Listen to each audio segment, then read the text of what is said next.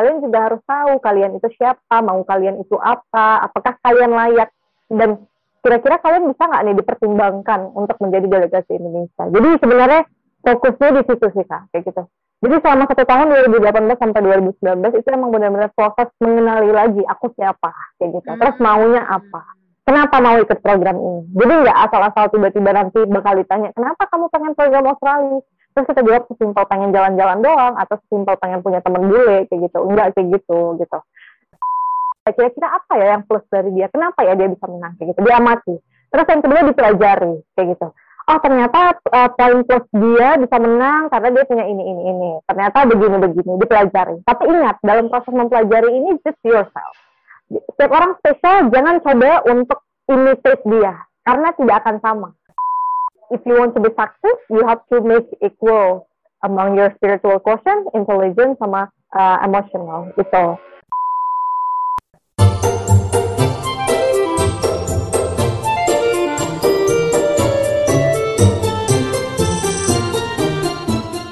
Halo Indi. Halo Kamita. Akhirnya berada di podcast bareng Kamita nih Kak, di Jadi Dewasa 101. Kali ini Jadi Dewasa 101 akan bersama dengan seorang pemuda yang sangat inspiratif, yaitu Ratindi Asrama. Bener nggak sih? Ratindi Asrama. Asrama ya, bukan Asrama. Yang mana, iya, panggilannya Indi ya, biar lebih enak ya. Ya kan, Di, kita. Ya, Indi. Salah satu alumni Pertukaran Pemuda Antar Negara, ya, di Australia ya, ke Australia. Atau dikenal dengan nama AYAP ya, Australia Indonesia Youth Exchange Program. Ya kan, Exchange Program. Nah, kali ini kita akan ngobrol-ngobrol tentang pengalaman-pengalamannya Indi, gimana caranya bisa melalui tes dan gimana keadaan di sana waktu pas di program, kemudian ketika pulang, apakah ada hal-hal baru menjadi pembelajaran Indi kan, apalagi Indi sekarang ini mau wisuda ya, kan berarti transisi nih menuju dunia yang sebenarnya, dunia yang nyata nih kalau misalnya orang bilang, ya kan Di, karena yang kakak dengar tuh kalau misalnya orang udah mau tamat wisuda itu welcome to the jungle gitu loh, ya kan? Nah, welcome to the real world. Welcome to the real world gitu kan. Nah, setelah pulang nih dari Australia, pasti akan ada banyak pembelajaran yang bisa Indi dapat. Yang mungkin bisa diaplikasiin ketika nanti Indi benar-benar masuk ke dalam dunia yang sebenarnya, ya kan? Nah, coba, kakak ada beberapa pertanyaan yang mau kakak tanya sama Indi. Dan Indi silahkan jawab dengan dengan senang hati, dengan apa ya, dengan sukacita atau pokoknya dengan pembelajaran pengalaman Indi ya deh. Yang pertama, ya, apa aja nih pengalaman saat Indi lulus yang tadi ya, kemudian yang Indi pelajari setelah lulus PPAN, ya kan, misalnya nih persiapannya, apakah langsung cus berangkat gitu kan, langsung berangkat ke Australia setelah lulus dari Medan, apakah ada persiapan lain? Apakah persiapannya di mana? Atau transit dulu ke Jakarta? Atau enggak? Ada persiapan lagi di Medan? Atau gimana visanya? Atau apa ya gitu yang Indi persiapkan gitu? Pengalaman-pengalaman yang pernah Indi lakukan gitu? Atau terus satu lagi. Apakah Australia ini tempat pertamanya Indi keluar negeri? Nah, coba kan gimana nih buat visanya segala macem. Oke, thank you Kamita buat pertanyaannya. Kita mulai ceritanya. Oke. Jadi pertanyaan yang paling menarik tuh, apakah Australia itu adalah negara pertama kali Indi keluar negeri? Jawabannya iya. Jadi Australia itu benar-benar negara pertama kali Indi keluar negeri dan pertama kali Indi bikin paspor. Wow. Jadi ketika dapat kabar lulus ke Australia, kan kita ada proses persiapan berkas. Jadi 1 minggu setelah dinyatakan lulus, kita harus mengumpulkan semua berkas. Jadi kurang lebih ada 14 berkas yang harus dikumpulkan dan dikirimkan ke Menpora. Jadi harus bikin paspor dalam waktu 1 minggu. Nah, pada saat itu. Kemudian waktu tahu lulus, itu sekitar bulan April. Dan keberangkatan itu bulan bulan September, which is kita masih punya sekitar 5 bulan lah sampai 5 bulan sampai September gitu. Nah, jadi persiapannya panjang. Jadi bukan tiba-tiba lulus terus berangkat, enggak.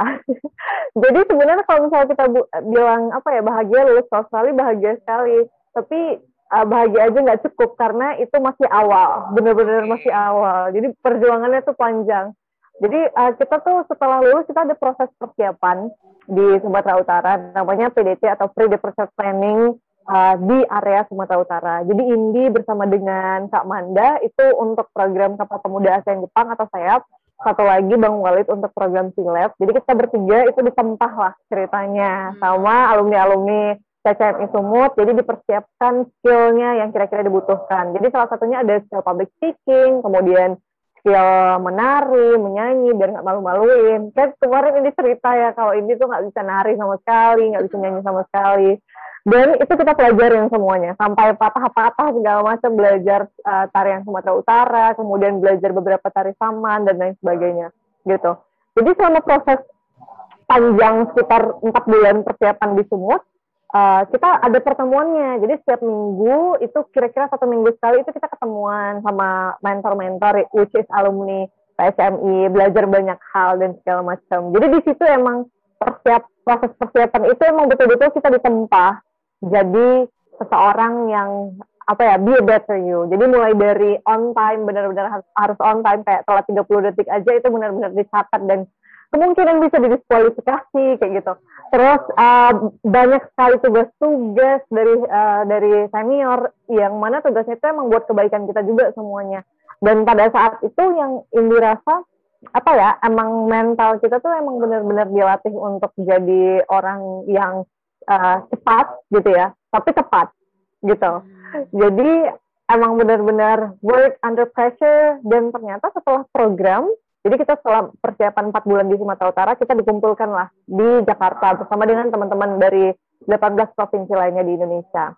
Ketika di Jakarta, itu kita 4 hari kumpul bersama teman-teman, kemudian dapat materi dari Kemenpora, kemudian dari pihak Kementerian Luar Negeri Indonesia, dan lain sebagainya, belajar nari lagi, dan lain sebagainya.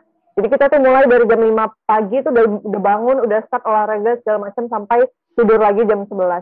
Nah, ini merasa persiapan yang dilakukan oleh senior-senior Sumut untuk kita yang pada saat itu mikirnya lumayan berat pada saat itu karena emang non-stop juga persiapannya. Karena kita pengen berikan yang terbaik, jangan sampai delegasi Sumatera Utara ini malu-maluin kayak gitu. Dan ternyata pada saat di Jakarta proses pre-departure planning dengan teman-teman lainnya ini merasa ternyata yang dilakukan di Sumut selama ini tuh emang benar-benar membantu kayak gitu. Ternyata nggak semua provinsi punya proses persiapan yang se-prepare Sumut gitu. Jadi kayak ada beberapa provinsi di Jakarta yang merasa tidur jam 11 malam itu terlalu malam dan segala macam. Which is Indi dipersiapkan di Sumut untuk gitu semua, ya elah kita udah biasa begini doang, masih 1/4 aja gitu ya. Dan ternyata untuk proses panjang itu benar-benar melatih mental to be a better you. Dan Indi selalu percaya bahwa ketika kita merasa tidak nyaman, itu tandanya kita sedang bergerak gitu. Mungkin proses persiapan itu benar-benar nggak nyaman sama sekali, tapi ternyata memang bergerak to be a better you, dan itu sangat berdampak ketika ngumpul di Jakarta dan ketika program. Jadi ketika program di Australia maupun di Indonesia, jadi setiap ada tantangan gitu ya, masalah-masalah baru, kita bilangnya tantangan, yang lainnya mungkin ada beberapa yang pusing, ini udah tinggal jalanin aja. Ini kita udah pernah hadapin yang kayak gini sebelumnya di Sumut dan segala macam. Jadi proses itu tuh yang benar-benar menempah diri kita, menempah mental kita, menempah fisik kita to be a better you. Moral lessons-nya adalah benar-benar there's a way. Ini kira awalnya emang stuck di hari benar-benar nggak bisa. Ternyata kalau mau belajar bisa kok, kayak gitu. Ternyata yang nggak bisa nyanyi kalau mau belajar bisa kok, kayak gitu. Intinya mau bergerak dan berbahagialah ketika sedang berada di zona tidak nyaman, karena berarti lagi bergerak. Kayak gitu kurang lebih. Jadi udah lulus nih, ternyata bukan langsung berangkat terbang ke Australia. Bukan, benar. Persiapan di Jakarta, menuju ke Jakartanya aja tuh benar-benar ditempah mentalnya. biar seperti baja ya, dikebal gitu kan. Betul. Anti peluru gitu kan, anti peluru. Ada ready ya waktu pas di Jakarta dan di Australia ya. Iya. Karena ditempa kan. Mantap. Nah, selanjutnya kan tadi itu kan ngomongin tentang persiapan ya tadi. Nah, itu kan persiapan secara mental, secara fisik gitu.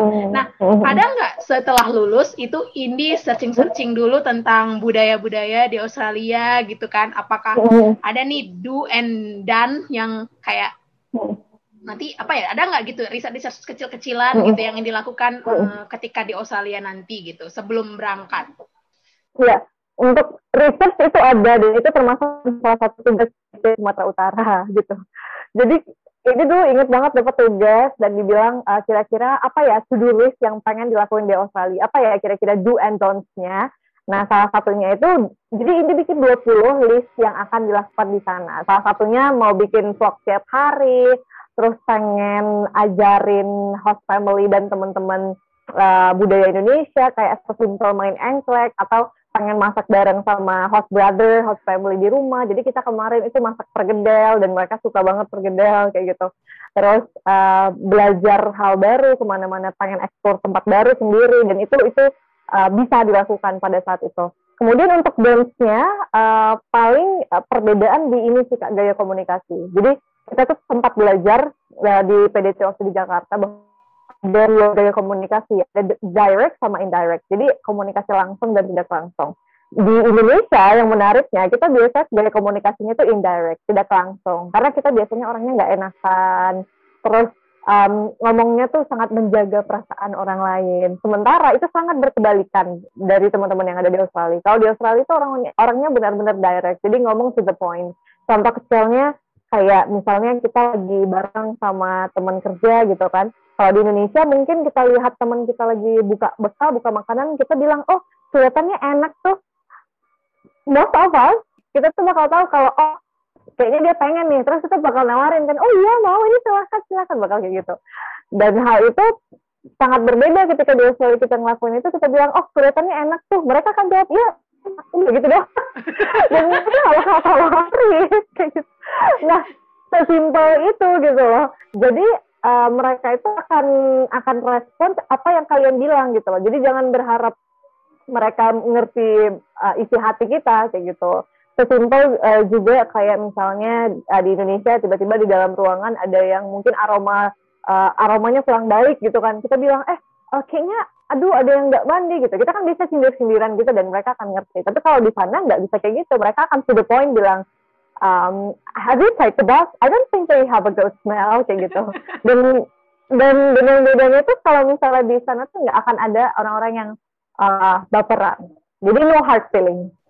Mau kita bilang apapun no hard feelings, karena ya udah kita appreciate apa yang kamu bilang kayak gitu. Paling itu sih yang don'ts-nya itu di gaya komunikasinya, karena emang benar-benar berbeda kayak gitu. Jadi di sana nggak bisa ya kode-kode gitu, nggak nyampe ya dia. Nggak bisa. Kode nyasar dia ya, nggak sampai. Betul, kode nyasar. Betul. Bisa. Betul banget sih. Basa-basi, kamu mau gitu. Nggak ada. Mau nggak. Feeling ya.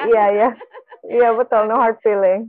Kalau untuk itu segi yang Indi pengalaman ya. Tapi kalau misalnya kayak kayak culture atau bentuk salam atau bentuk sapaan atau bentuk kebiasaan-kebiasaan, ada lagi nggak yang kayak agak berbeda gitu dengan Indonesia?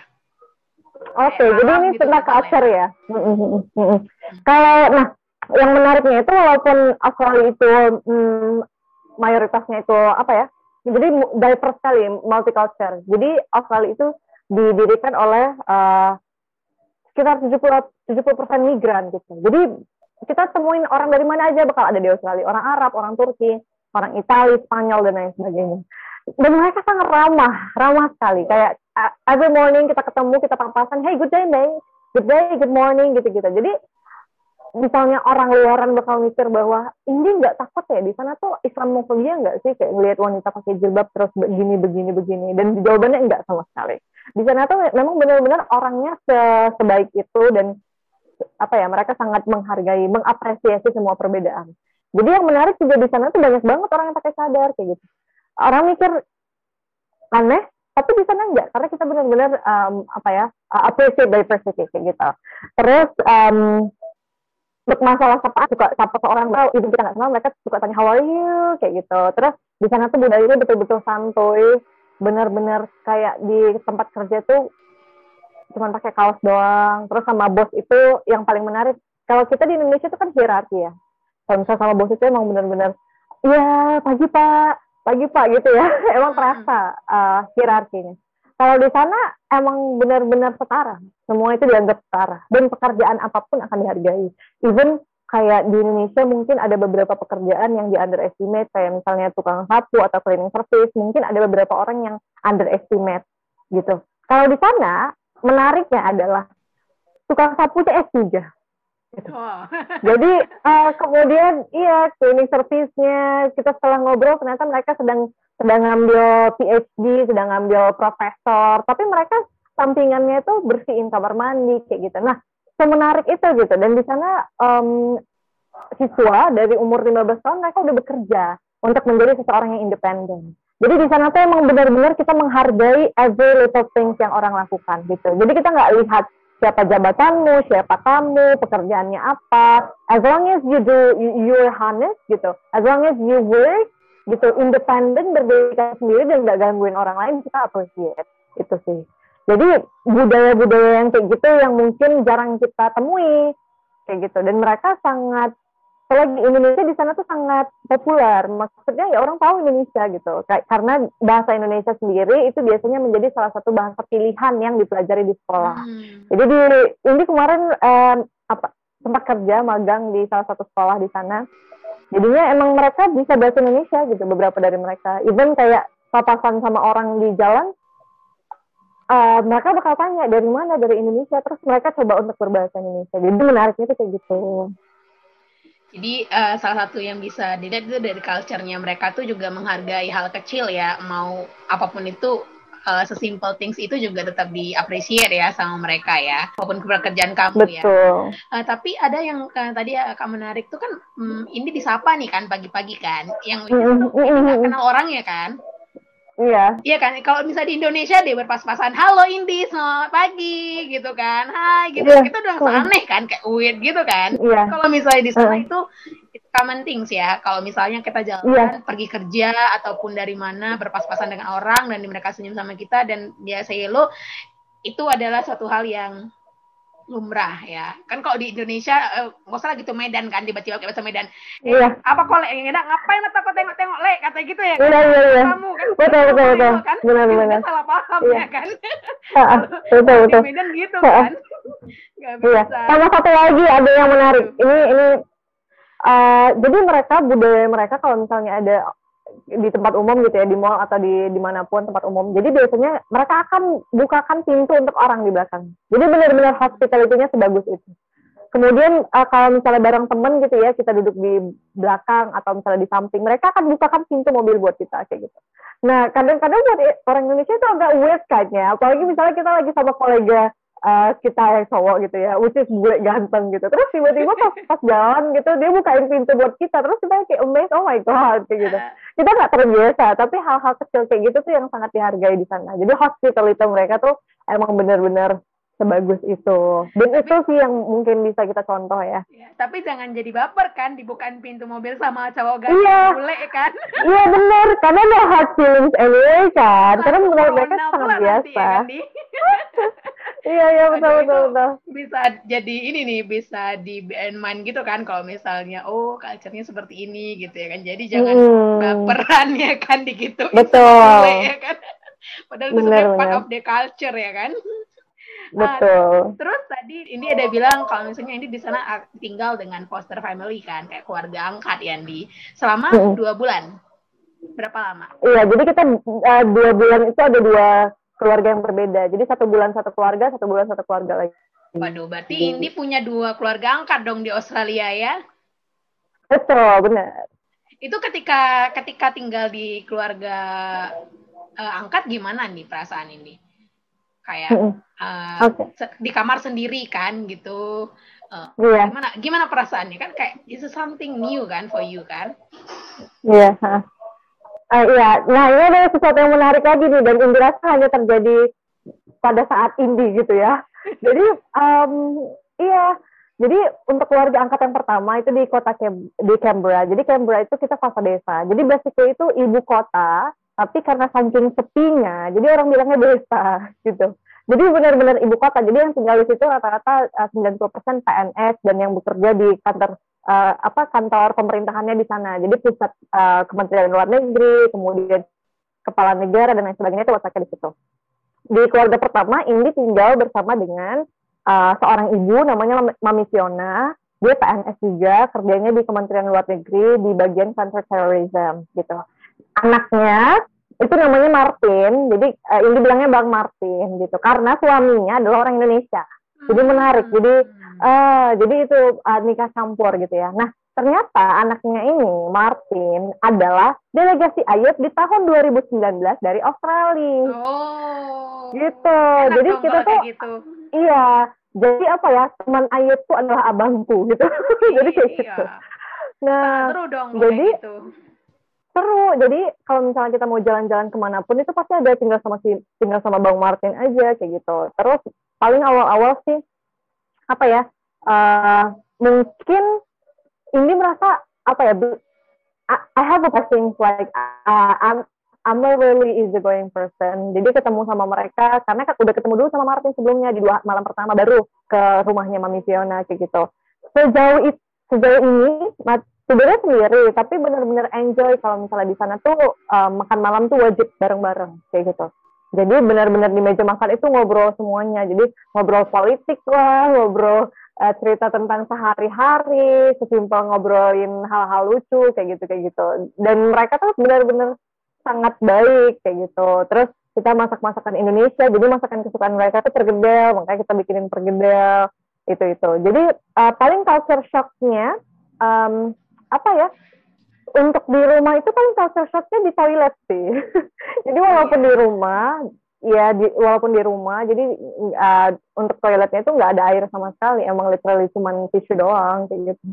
Jadi kalau misalnya mau istinja gitu ya, emang harus betul-betul bawa botol sendiri, dan kami selalu bikin itu jadi bahan bercandaan kayak gitu.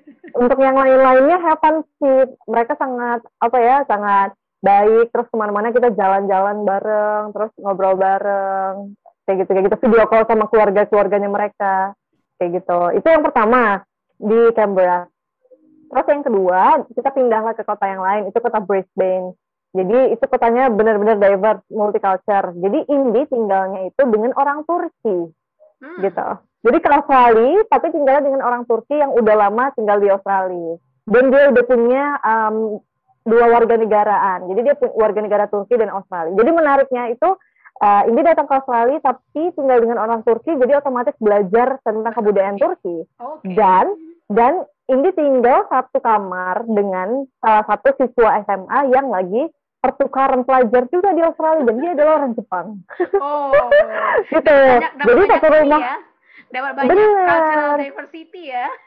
Betul, cultural diversity, dan itu menarik sih. Jadi host family-nya orang Turki, terus tamunya itu anaknya ada orang Indonesia dan orang Jepang. Dan orang Jepangnya itu nggak bisa bahasa Inggris sama sekali. Jadi bahasa isyarat, bahasa kalbu, bahasa apa jadinya? Iya, jadi kita satu kamar itu benar-benar bahasa isyarat sama dia. Ini bahasa isyarat sama dia kayak gitu. Dia sebenarnya agak lumayan mengerti, jadi bahasa Inggrisnya pasif. Dia tuh lumayan mengerti apa yang kita bilang, tapi dia nggak bisa menyampaikan kayak gitu. Belajar banyak, belajar bahasa Turki, kemudian punya adik kecil juga di situ. Di rumah pertama Indi tuh adiknya itu Bang Martin, kemudian yang kedua tuh cewek SMP. Sementara teman-teman yang lain tuh punya adik kecil, anak bule kecil-kecil munyul ya. Jadi di doa, ya ampun pengen lah nanti di host family yang kedua punya adik kecil. Dan ternyata terkabul. Jadi punya adik umur 4 tahun dan dia 2 bahasa multilingual, dia bisa bahasa Australia, bahasa Inggris dan bahasa Turki. Kemudian dia punya adik juga umur 9 bulan kayak gitu. Jadi benar-benar diverse dan seru lah kayak gitu. Mantap ya, waduh. Dan ternyata tuh Indi nggak ini ya, cultural shocknya nggak terlalu gimana gitu ya, paling cuma yang di toilet doang ya. Untuk hal-hal lainnya sama makanan sih. Makanan ya. Selebihnya untuk kayak mental dan lingkungan segala macam, mungkin yang tadi ya udah benar-benar ditempa seperti baja ya Betul, dari Medan jadinya benar-benar kayak udah ya dipersiapkan. jadi kayak hajar terus gitu ya. Iya, iya, betul, betul. Lanjut gitu ya. Kayak dari yang cerita Indi cerita itu kayak seru banget ya ketika kita lulus di AYAP ya. Kalau orang kan liatnya dengernya waduh enak ya lulus di AYAP. Wah, keren ya programnya ya. Iyalah, keren Indi bisa seperti itu. Iyalah, ini layak seperti itu gitu kan. Itu gimana ya Indi kalau ketika pas di seleksinya nih, kita nih bahas tentang seleksi ini, kan kita udah ngomongin tentang apa itu AYAP, Indi ngapain aja di AYAP, apa namanya, gimana Indi waktu pas di Australia gitu ya kan. Nah, sekarang kita balik nih, proses Indi ketika di sana, bukan di sana, pas di seleksi. Nah, itu gimana nih persiapan yang Indi lakukan sehingga akhirnya Indi bisa lulus? Oke, persiapan ya. Untuk persiapan, jadi ikut program Australia ini bukan program yang pertama. Jadi di tahun 2018 ini udah coba program PPAN dan alhamdulillah lulusnya itu ke India sebagai cadangan gitu. Jadi cadangan itu akan berangkat apabila kandidat utamanya tiba-tiba sakit atau nggak bisa berangkat gitu ya. Jadi dari 2018 karena nggak lulus terus belajar apa kira-kira yang bisa diimprove, apa yang bisa ditingkatkan. Kemudian di tahun 2000 dari tahun 2018 akhir itu ini udah bikin satu whiteboard tulisannya Ratindi Azrima, delegasi pertukaran pemuda antar negara Indonesia Kanada pada saat itu. Tulisnya kayak gitu.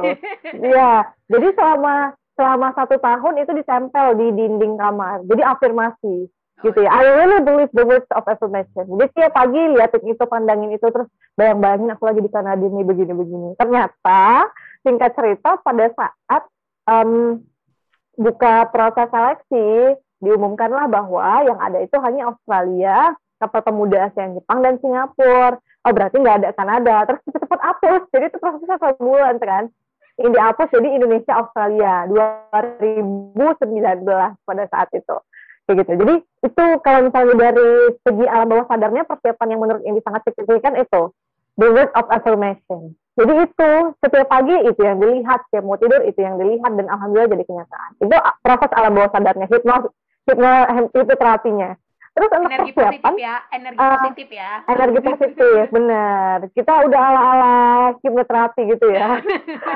Terus untuk persiapannya, ini persiapin, jadi selalu baca news, berita-berita tentang current issues, jadi isu-isu yang terjadi di nasional dan internasional, kemudian mempersiapkan diri untuk ininya community development atau apa kontribusi terhadap masyarakat. Jadi kebetulan waktu tahun 2018 itu Indi bikin yayasan Aksi Peduli Pelosok Negeri dan itu memang benar-benar dilakukan. Jadi semua dokumentasinya itu dikumpulkan, semua proyek kegiatannya itu dikumpulkan, kemudian disatukan dan itu dipresentasikan pada saat proses seleksi. Kemudian setelah itu juga mempersiapkan ini bakat.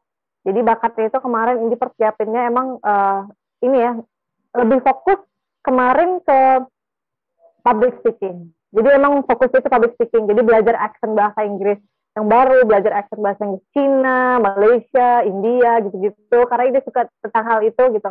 Jadi selama proses persiapannya itu intinya adalah apa ya? Kita tuh harus benar-benar kenal siapa diri kita. Jadi itu sih. Ini kunci yang paling utama itu. Jadi kalian daftar seleksi PPAN selain kalian harus tahu ya tentang negara yang pengen kalian tuju, kemudian selain kalian harus tahu tentang current issues, how to behave, kemudian how to speak in English well, how to deliver your idea. Kalian juga harus tahu kalian itu siapa, mau kalian itu apa, apakah kalian layak, dan kira-kira kalian bisa nggak nih dipertimbangkan untuk menjadi delegasi Indonesia. Jadi sebenarnya fokusnya di situ sih Kak, kayak gitu. Jadi selama 1 tahun 2018 sampai 2019 itu emang benar-benar proses mengenali lagi aku siapa, kayak gitu. Terus maunya apa? Kenapa mau ikut program ini? Jadi nggak asal-asal tiba-tiba nanti bakal ditanya, kenapa kamu pengen program Australia? Terus kita jawab sesimpel pengen jalan-jalan doang atau sesimpel pengen punya teman bule, kayak gitu. Enggak kayak gitu, gitu. Jadi bagaimana kalian bisa tahu tujuan program ini match dengan kalian kayak gitu. Jadi sevisi lah gitu, sevisi sepenanggungan gitu kira-kira. Berarti benar-benar mencari jati diri ya. Prosesnya dari 2018 sampai 2019 benar-benar mencari jati diri, mempersiapkan jati diri yang seperti Indi bilang tadi ya, Indi. Sampai akhirnya 2019 lulus ya, alhamdulillahnya ya. Kalau kayak gitu nih, bisa nggak Indi kasih tips penting ya, tips penting dari versi Indi ya, ketika kalian mau ikutin proses seleksi pertukaran pemuda antar negara nih. Tips penting kayak 3 kalimat deh gitu, atau 3 apa ya, versinya ini secara singkat nih, tips pentingnya tadi. Itu kan tadi ngomongin cerita pengalamannya ini kan, kayak gimana persiapannya ini. Yang mungkin bisa diikutin sama teman-teman yang lain yang mana tahu mau ikutan program seleksinya nanti, ya kan? Tapi ada nggak tips penting yang banget dari Indi yang mungkin bisa jadi masukan atau menjadi salah satu persiapan untuk teman-teman yang denger ini gitu? Ada? Oke. Tips dari kata-kata dulu ya. Yang pertama amati, pelajari, kemudian action gitu. Diamati dulu, jadi dilihat dulu. Nggak apa-apa, menurut ini sangat nggak apa-apa kalau misalnya teman-teman mau coba pertama kalian mau niatnya mau mengamati dulu, nggak apa-apa. Jadi kalian amati dulu proses pertama sampai akhir, terus kalian amati kira-kira, oh ternyata kan kita bakal kenal tuh, oh ternyata yang menang dia, kira-kira apa ya yang plus dari dia, kenapa ya dia bisa menang, kayak gitu, diamati. Terus yang kedua dipelajari, kayak gitu. Oh ternyata poin plus dia bisa menang karena dia punya ini. Ternyata begini, dipelajari. Tapi ingat, dalam proses mempelajari ini, just yourself. Setiap orang spesial, jangan coba untuk imitate dia, karena tidak akan sama, dan hasilnya tidak natural, gitu. Yang ketiga, action. Sudah diamati, sudah dipelajari, saatnya kalian action. Kalian harus daftar dulu. Jadi kalau kita bilang, teman-teman, mau sekeren apapun persiapan kalian tidak akan bisa lulus kalau tidak daftar. Jadi, kalau ada yang tanya, gimana ya caranya supaya aku lulus? Udah 3 kali, 4 kali coba PPAN, tapi nggak lulus. Jawabannya adalah daftar dulu. Kayak gitu. Sama satu lagi, ya yang perlu dipahami bahwa PPAN ini bukan ajang yang diciptakan untuk orang-orang yang prestasinya sudah banyak, orang-orang yang sudah pintar, orang-orang yang sudah keren. Bukan, gitu. Jadi di PPAN ini ada hal-hal spesial, hal-hal khusus yang mana ini adalah ajang stepping stone kalian, untuk batu loncatan kalian. Makanya jangan salah, kadang ya, mungkin kita lihat, kenapa ya kayaknya yang berangkat itu tidak lebih baik dari yang tidak lulus. Mungkin ada yang nggak lulus, dia udah kuliah di luar negeri, udah pernah ikut model United Nations, atau conference kemana, bla bla bla, tapi yang lulus yang satunya. Mungkin salah satunya dari personality-nya, kita nggak tahu kayak gitu. Itu hanya juri yang tahu. Mungkin salah satunya ketika memang program ini kita kasih kesempatan buat yang berangkat, ini akan menjadi ajang untuk dia bisa melejit gitu. Jadi biasanya PPAN ini adalah awal start permulaan seseorang untuk bisa punya a better future gitu, baik dari segi koneksi, kemudian dari segi experience dan lain sebagainya gitu. Jadi kalau misalnya ada beberapa teman-teman yang minder gitu ya, aduh aku pengen ikut PPAN tapi kayaknya aku merasa minder dari teman-teman yang lain, aku belum pernah keluar negeri sama sekali kayak gitu, nggak masalah gitu, as long as tadi amati, pelajari, kemudian action kayak gitu. Waduh. Jadi jangan merasa minder-minder, karena yang minder-minder itu nggak akan maju gitu ya. Action aja gitu. As long as you think that you're special, karena persiapan adalah kunci keberhasilan. So yeah, prepare yourself. Masih ada 1 tahun lagi kan sampai tahun depan kayak gitu. Jadi kita tunggu kalian tahun depan daftar ya. Ayo yang pada dengerin ini ditunggu nih sama Indi yang mau ikutan, baik itu yang di Sumatera Utara ataupun yang di luar Sumatera, karena nih acara programnya itu ada sampai di seluruh Indonesia ya, Andi. Benar. Kegiatannya. Dan tentunya umurnya itu terbatas sampai di umur 30 tahun ya, paling terakhir limitless ya, maksimal umur tuh umur 30 tahun. Yang mana yang kayak dibilang tadi, ya benar-benar PPAN ini stepping stone ya, kayak untuk menjadi hal yang orang yang baru ya, karena pasti ngerasa nggak sih, dulu sebelum program Indi adalah orang yang penasaran ya dengan kegiatan, sampai Indi melakukan mengamati PPAN seperti apa, sampai mempelajari dan sampai melakukan aksi dan akhirnya lulus kan gitu ya kan, dan akhirnya menjadi salah satu perwakilan dari Sumatera Utara, ya kan, yang ke Australia. Dan sekarang setelah pulang, dalam perubahan sikap apa sih yang menurut Indi rasakan beda gitu? Jadi kayak sebelum pulang program dan sesudah program, kayak apa sih sesuatu hal yang menjadi Indi rasa berbeda? Apalagi ini kan udah mau wisuda kan, pasti welcome to the jungle yang kayak tadi ya kan. Nah, prosesnya itu dalam segi pribadi sifat itu apa ya dia? Yang pertama dari segi mindset sih. Jadi ketika kita lulus di program apapun itu, ketika kita keluar, jadi ini tuh ingat ada satu kata-kata Imam Syafi'i, dia bilang gini, orang yang berilmu dan beradab tidak akan diam di kampung halaman.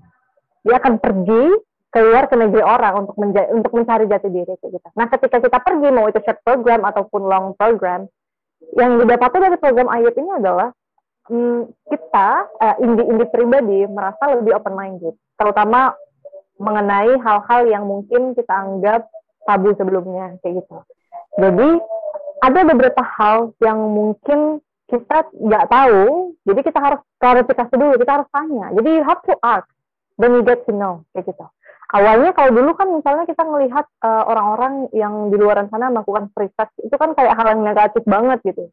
Dan ternyata setelah kita obrolin, kita tahu ternyata point of view mereka begitu, dan kita berusaha untuk masuk, oh ternyata point of view-nya begitu.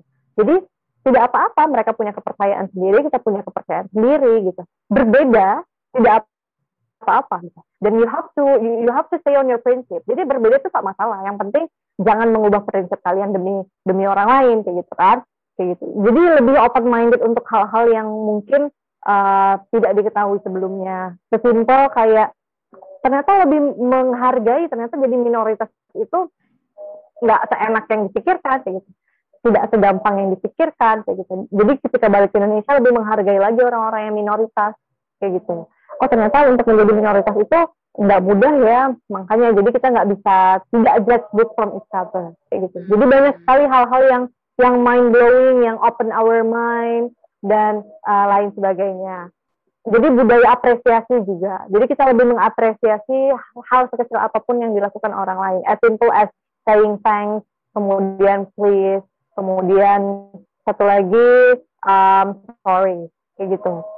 Kemudian yang dirasakan di manajemen waktu sih. Jadi waktu saat kita di sana, kita tuh kan melakukan sesuatu yang nggak pernah dilakukan sebelumnya. Banyak sih yang dilakukan. Ada tanggung jawab kepada negara, laporan yang harus diselesaikan setiap hari, ada tanggung jawab sama pekerjaan di Australia, ada tanggung jawab sama host family, tanggung jawab sama teman-teman kantor dan lain sebagainya. Jadi bagaimana cara memanajemen waktu dengan baik dan itu on time. Jadi walaupun kayak 1 menit pun itu nggak bisa kayak gitu, nggak bisa telat dan lain sebagainya. Kemudian satu lagi yang kemarin Indi bahas bahwa benar-benar sadar bahwa if you want to be success, you have to make equal among your spiritual quotient, intelligence, sama emotional gitu. Kemudian satu lagi yang paling penting adalah ternyata kita itu keren loh, kita itu lebih hebat dari apa yang kita pikirkan kayak gitu. Mungkin ada beberapa hal yang kayaknya aku bisa ngelakuin ini, kayaknya ini nggak tepat nih waktunya dan segala macam. Kayaknya ini terlalu under pressure. Ternyata kita bisa lampaui itu gitu. Nah, terkadang jadi how you can be a positive person. Jadi pikiran kita itu yang akan mendahului semuanya dulu. Kayak gitu. Itu sih, Kak. Mantap. Jadi semakin you are what you think ya. Jadi benar-benar lebih positif juga salah satunya ya. Kayak terus membalancekan tadi IQ, SQ, and ESQ tadi ya. Itu jadi lebih balance banget setelah pulang ya. Karena kan sebelumnya pas persiapan tuh ini benar-benar cari jati diri kan, kayak yang to find yourself kan. Jadi setelah lulus jadi semakin lebih berkembang dan lebih bertumbuh dan lebih siap nih sepertinya untuk memasuki dunia bukan mahasiswa ya, dunia bukan mahasiswa. Iya, sudah terlatih ya.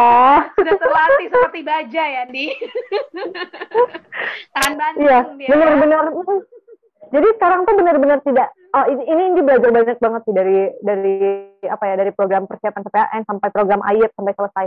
Benar-benar terkadang sifat bodo amat tuh emang penting gitu loh. No hard feelings. Jadi apapun itu be professional, do your task, just do your task gitu. Kalau misalnya ada mungkin hal-hal yang tidak enak di hati segala macam, as long as it's not your responsibility gitu. Jadi kalau kita melakukan sesuatu, tidak semua orang akan suka tentang hal itu. Jadi kalau misalnya mau melakukan sesuatu, baik buruk apapun itu, do your best. Dan terakhir, reaksi orang lain terhadap apa yang kita lakukan, it's not your responsibility. Jadi kayak kita ngerasa kita udah melakukan yang terbaik, tapi ternyata ada orang yang masih nggak suka, nggak masalah. Itu urusanmu, itu reaksimu, ya. Jadi perasaanmu, reaksimu bukan tanggung jawabmu. Itu sih, no hard feelings. Itu bagus banget, benar. Benar-benar sangat menginspirasi sekali ya, Indi. Untuk teman-teman yang ngedengerin jadi dewasa, mudah-mudahan apa yang disampaikan Indi tadi bisa jadi semangat kita ya, terus jadi pengingat dan menambah kita untuk tetap oke, kita bisa, don't think about people ya kan, kita nggak punya tanggung jawab dengan orang-orang lain, kayak aku mau ini, aku mau coba ini, aku lakukan, apalagi misalnya dengan masih mahasiswa pasti bisa lebih semangat lagi, lebih terpacu untuk mencoba hal-hal baru, ya kan, dengan cara yang tadi Indi bilang, amati, pelajari, dan lakukan, ya.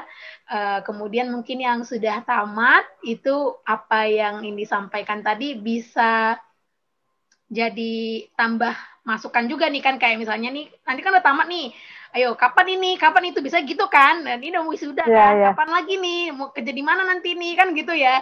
Itu benar-benar Indi udah mempersiapkan itu ya, kayak udah bodo amat ya, pokoknya just do yang terbaik ya, just do the best aja ya for our life ya, Indi ya. Jadi udah ready sekali nih sekarang kan, mau wisuda, mau sidang ya, dan mudah-mudahan lancar ya, Andi, persiapan sidangnya ya kan, dan makin sukses terus, semakin menginspirasi banyak orang, apalagi dengan komunitasnya yang dipegang sekarang kan, ya apa namanya, yayasan Aksi Peduli Pelosok Negeri. Ya, Yayasan Aksi Peduli Pelosok Negeri ya kan, ya benar-benar ngasih sumbangsi ya, sumbangsi aksi ya kan, benar-benar untuk negeri ya kan, biar bisa benar-benar menginspirasi banyak orang-orang, teman-teman di luar sana. Oke Dendi, makasih banyak waktunya. Semoga apa yang kita sampaikan hari ini bermanfaat buat teman-teman semua yang ngedengerin, dan kita bisa bertemu lagi di lain waktu atau dengan topik yang lain lagi bersama Kak, bersama saya Mita ya, buat teman-teman yang ada di Jadi Dewasa 101 yang dengerin sekarang. Kali ini sama Indi, mudah-mudahan next akan bisa lebih baik lagi dan bisa topiknya lebih banyak menginspirasi teman-teman yang lain sebagainya. Dan buat Indi, makasih banyak waktunya, benar-benar bermanfaat. Terima kasih. Untuk kakak yang dengerin aja tuh benar-benar bermanfaat banget ya, soalnya sifat bodo amat tadi, kayak gimana ngebalancekan ISQ, IQ itu benar-benar ya jadi kepikir lagi nih kan gitu kan, kakaknya mikir apa yang Indi bilang kan gitu kan, apalagi ya nggak usah pikirin lah gitu ya apapun kata orang, yang penting just do the best. Itu benar-benar masukan juga sih sebenarnya untuk kakak, kepala yang menanya dengan Indi nih dengan Indi nih sekarang gitu. Mudah-mudahan sama teman-teman yang lain juga kayak gitu ya, bermanfaat. Karena amin, apa yang Indi bilang tadi benar-benar pas banget. Cucok, mantap. Cucok, pengalaman pribadi sih. Iya, benar ya, pengalaman pribadi yang benar-benar bisa menginspirasi banyak orang. Dan sangat terima kasih untuk waktunya hari ini. Sukses terus ya Indi. Buat teman-temannya, terima kasih waktunya yang udah mau dengerin. Sampai jumpa di lain topik selanjutnya bersama Mita di Jadi Dewasa One on One.